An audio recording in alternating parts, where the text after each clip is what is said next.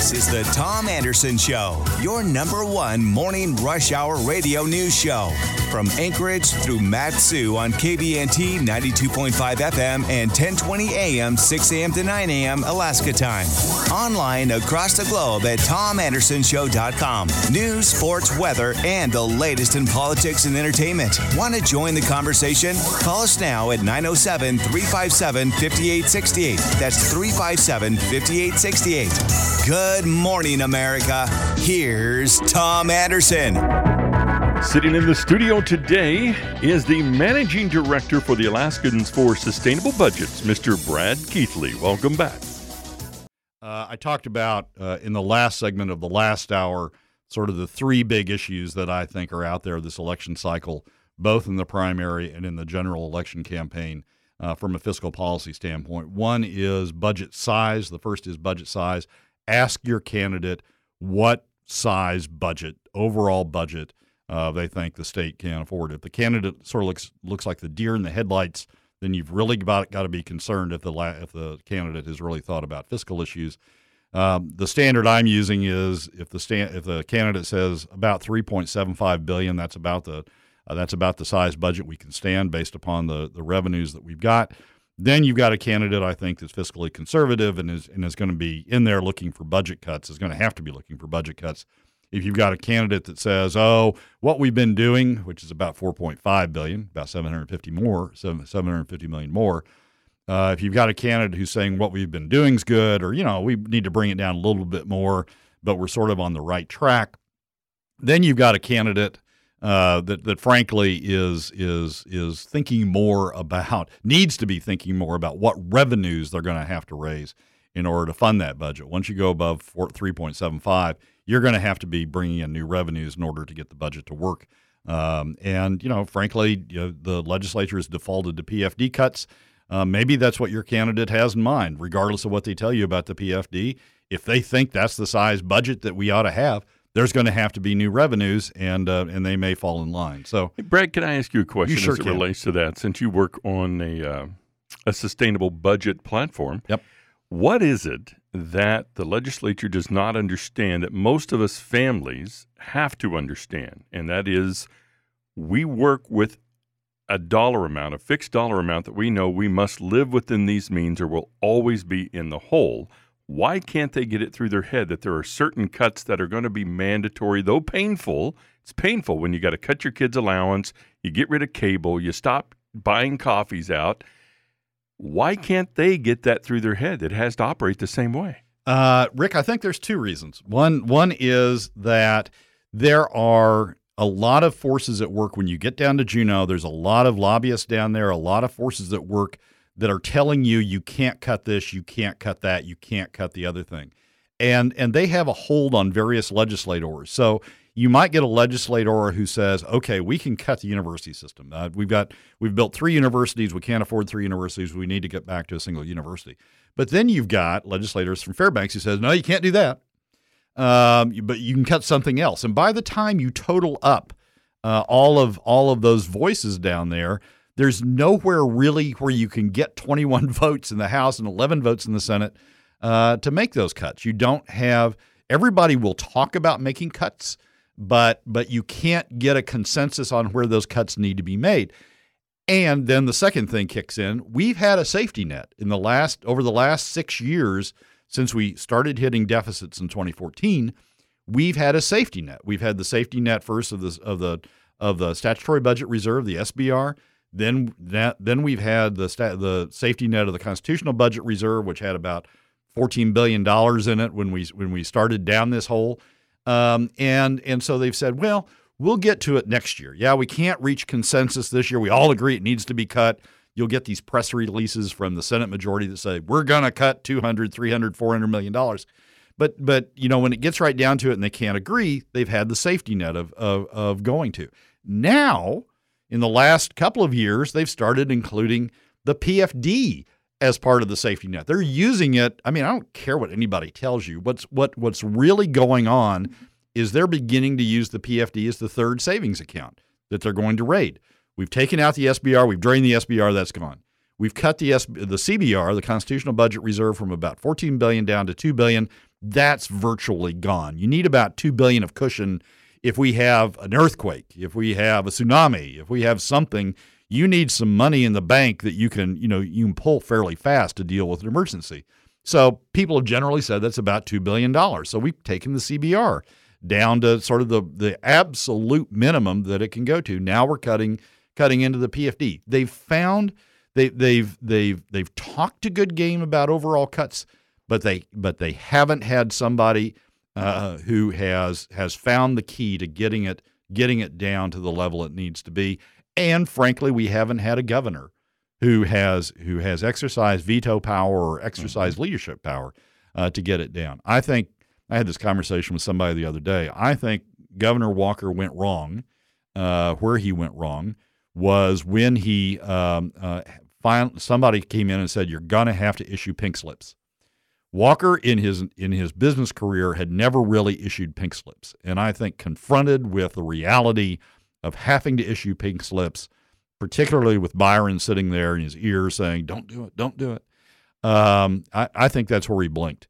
So we haven't had a governor who's had leadership saying we're going to get down to a single university. We're going to cut out having three universities. We're gonna go into the K through 12 formula, and we're gonna redesign the K through 12 formula.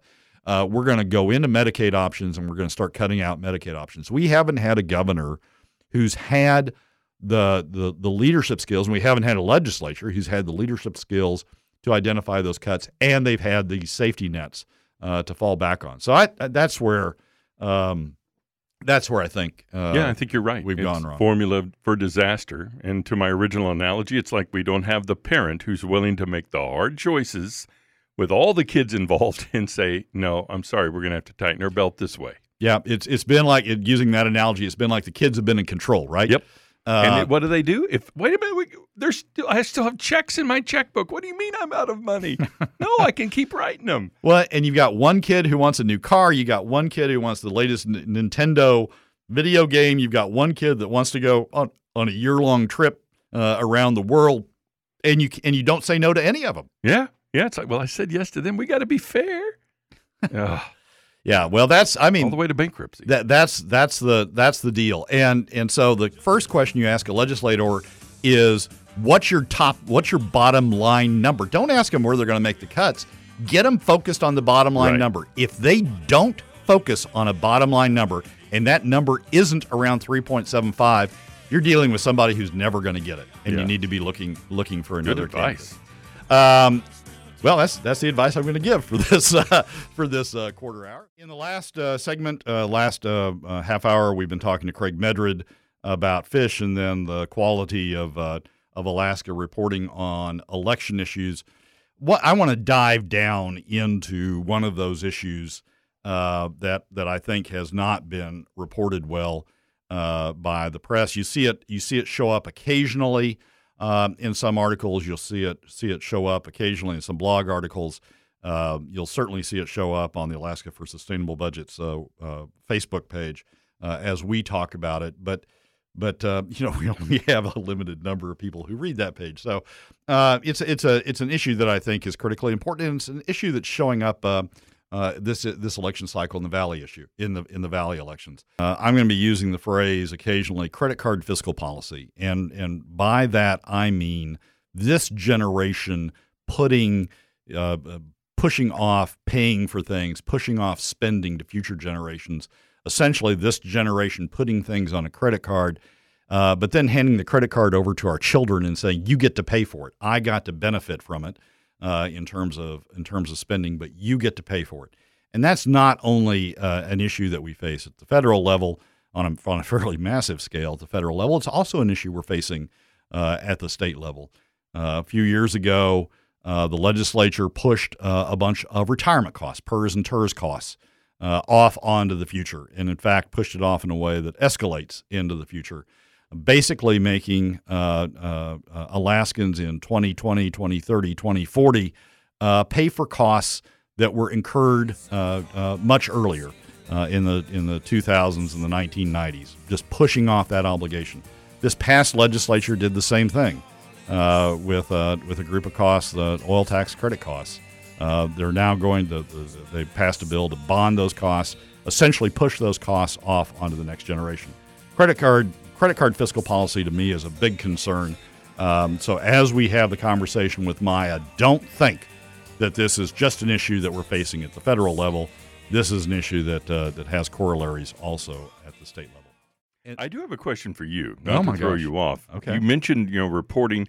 I noticed, and I haven't read the story yet, I think it may have been KTVA put out an article or a news story that AEDC believes that we have hit the bottom of Alaska's recession and that we should be on our way up now. Any thoughts on that, or have you checked it out? Yes, I have thoughts on that. I think this is one of those things, sometimes people want to control the conversation or want to direct the conversation by saying things, and hopefully, things sort of align around that. If you read the details behind the AEDC analysis, it's not that we have hit bottom; it's that the rate at which we're declining is slowing. Yeah, and maybe we're on our way to plateauing. I mean, I think the KTVA article even went so far as to say that the recession's over. The recession's over in 2019. We're going to start to grow our way out of it. I just that's not right, and particularly if we're putting off if Alaska LNG is sliding back from 2024 toward the 2030 timeframe, which is what the conversation we just had with Cody. I think that sort of is gonna even make things more difficult. We do have some, as the Tim Bradner article that I talked about with Cody points out, we do have some positives. I mean, we have Conoco's announced some big developments on the west side of the North Slope. We have other things going on the North Slope. We have some mining projects. But the big dog out there is the Alaska LNG project. That's what really brings us out. And if that's sliding back, if the analysis of that is that it needs to slide back a little bit or will slide back a little bit, that's going to make things that's going to keep us sort of in a trough for a while longer. For you, working on the budget side of things, how hopeful are you with what you see forecasted now? We've got August looming with the primaries. What do you, if you were the great predictor, what was Johnny Carson's character? Karnak? Yeah, and he would hold up the envelope to his turbaned head. What is your prediction for what we're about to see happen in Alaska? So here is my set piece on that. I think Dunleavy wins the Republican primary, and goes on and has the best chance in the general. To be very honest, though, I see a path for victory, path to success for all the candidates. I know the conventional wisdom is that Walker and Begich will split the vote, split the, quote, progressive vote, and Dunleavy will be elected as a result of that. Frankly, I think we're going to see a different split than a lot of people have predicted. If Dunleavy is the candidate, the Republican candidate, I'm thinking we're going to see a significant Republican Chamber of Commerce vote. The Ron Duncans of the world, the president of GCI, the Ed Rasmussens of the world. I think they go to Walker because these are people who don't want to see the budget cut for various reasons. They think that the budget's just fine as it is, and they think the PFD cut is fine as it is. I mean, Ron Duncan's in the top 1%, so he doesn't have to. The percent of his income affected by the PFD cut is lost in the rounding. So I think there's a potential for a split on the Republican side, just as we had in 1992 when Tony Knowles was elected for his 1994 when Knowles was elected for his first term, in 1998 when he was elected for his second term. I think we have the potential for a split in the Republican Party, which would create an opportunity for the Democrat candidate Mark Begich to be elected. In terms of even if Dunleavy's elected, does that resolve the problem? I think the answer to that is no. One of the favorite things I talk about from time to time is the budget process. The budget process, as affected by the Supreme Court decision last year on the PFD, is this. The legislature appropriates, and the governor decides whether or not those appropriation levels are going to stand or whether they're going to be reduced. If the legislature doesn't appropriate a full PFD, There's nothing the governor can do about it. The governor can't add money to a budget. That's really the consequence of the Supreme Court decision. The governor, the state administration process is no longer in control of the PFD. It's up to the legislature each year. So I can see a situation if we don't elect a legislature that supports Dunleavy, assuming he's elected governor, if we don't elect a legislature that is absolutely in line with him in terms of cutting the budget and restoring the PFD to a statutory level, I can see a situation in which we continue to have PFD cuts because the legislature won't appropriate the money sufficient to fully fund the PFD. And I see a situation in which we have a standoff between the legislature and the governor over whether we're going to have budget cuts. I mean, you look at the legislature. As we said before, there are a lot of people who talk a good game. We got to get spending down. There's places we can do additional cuts. We're going to get spending down to long-term sustainable levels. But when the rubber meets the road, they can't get a consensus on what those cuts are going to be. Yeah. And like Congress, Maya was just talking about, the spending bill we had earlier this year. Like Congress, what they come out with is, okay, you want that program, you want that program, you want that program, you want that program. You all say you want cuts, but you're not willing to make a cut in that program, that program, that program, or that program. You want, don't cut me, don't cut my friend, cut that guy behind the tree. Well, unfortunately, in Congress, all the trees are represented, so you just don't get them cut. That's what we've run into also in Alaska. We just have not had a consensus at the legislative level to make these cuts.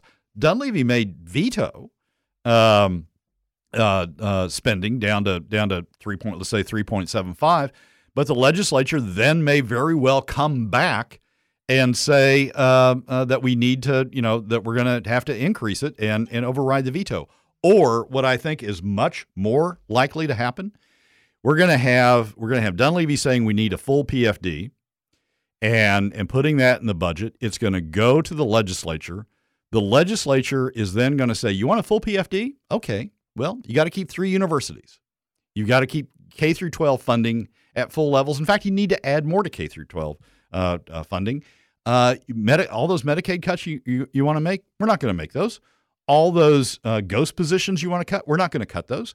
You want a full PFD, you're going to play our game. The legislature is going to say you're going to play our game. And our game is we're going to feed all the children, give all the children what they want, and then maybe you'll get your full PFD. So Dunleavy will respond by saying, oh, no, we're going to cut. I'm going to veto. And then they're going to say, well, we're not going to give you your full PFD until you play our game.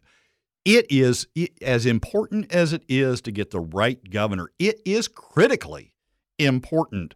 These legislative races are critically important that we get those right. And one of the things I'm concerned about the Senate Republicans who have continued to support these spending levels, even though they say they were going to cut them. The Senate Republicans have continued to support these spending levels. I'm concerned about a direction this last legislature went off on, which was kicking the can down the road on certain costs. We have these oil tax credits that were on a payment schedule, and the state was going to pay those off in the next 5 years or so. All of a sudden, last legislature, the legislature decides, oh no, we're going to go out and issue these bonds for about $1 billion, so we can pay off all these oil credits to the producers all at one time instead of over the next 5 years, the way the statute provided. And then we're going to stagger these bonds in a way that we're really going to push the costs of paying off that program, not over the next 5 years, not over this generation that caused the problem. We're going to stagger these costs so they run all out into the 2030s. They're going to run through the 2020s and the 2030s. Kick the can down the road, burden our children and our grandchildren, the next generation of workers coming up, with paying off these costs. Well, the problem is we've done that in other areas too. I was talking about PERS and TERS, the retirement plan earlier. We've got a bunch of costs. We got a bunch of payments we need to make, additional payments we need to make on PERS and TERS to clean up a problem that developed in the 1990s and early 2000s. We've kicked the can on that down the road to the next generation. So it's not just looking at legislators. Are you willing to say $3.75 billion is all I'm going to spend? I'm not going to vote for anything that goes over that. We can talk about how we're going to allocate the 3.75, but I'm not going over that. Not only do we need legislators who are willing to say that, we need legislators who are willing to stand up and say, I'm not going to kick the can down the road. Also, this generation is going to pay for its share of costs. We're not going to burden future generations. Because frankly, Rick, just like the national debt, just like we were talking about with Maya, if we start kicking state costs down the road in the 2020s, we're going to have income taxes. We're going to be through all of our reserves. We're going to be through the PFD. We're going to cut the PFD to zero, and we're going to be to taxes to deal with it. Yeah, exactly. Well said. Well, that's my rant, and it comes right toward the end of the show.